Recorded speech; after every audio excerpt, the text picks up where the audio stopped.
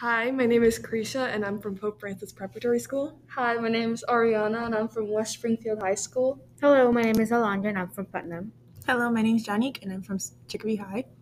We're from the Youth Advisory Board and we're the Mental Health Committee. Today we're going to be talking about how COVID has affected our mental health.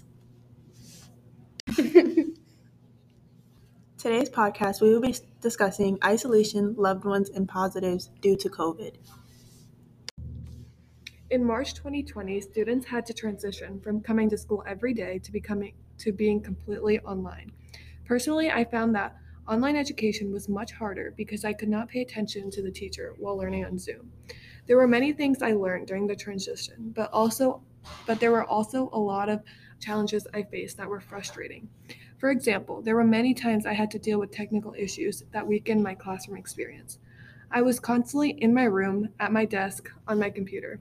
I would start school at 8 and end at 2, but then I had to do homework. Sitting in my room all day made me less productive, and it was very difficult to find the motivation to finish my work.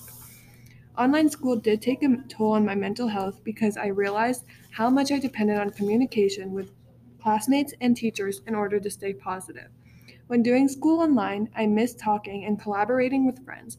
I felt drained because I was not going out, meeting other students, or participating in after school activities. Being in isolation, I never realized how much being home would affect my mental health. I started to become really antsy and annoyed with being with the same people around me every day. I had never realized how much I depended on teachers and students' interaction. Being home made me feel really drained, and I started to become less outgoing in society. So, throughout COVID times, many of us have lost loved ones, and it's put a toll on our mental health as it caused depression, anxiety, and both of those put together.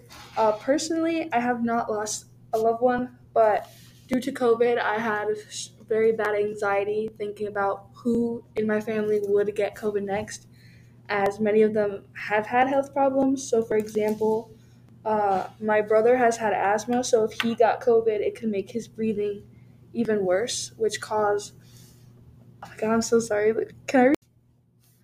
COVID can make everyone's health problems even worse and kind of adds extra worries when you do have health problems. So that can make everyone's anxiety through the roof as you're thinking about what's going to happen next to my family member. Are they going to get sent to the hospital? When's the last time I'm going to see them? And I feel like that's something that really hurt many people throughout COVID. And especially as we talked about isolation, we weren't able to see them as much as we used to. So hearing that they have COVID and that they are going through it can really make it difficult on someone's mental health as they don't know what's going to happen next and might be thinking about maybe the last time I seen them will be the last time I see them. So I feel like mental health was really challenging during COVID, especially while there's new aspects in your life that are happening due to this disease.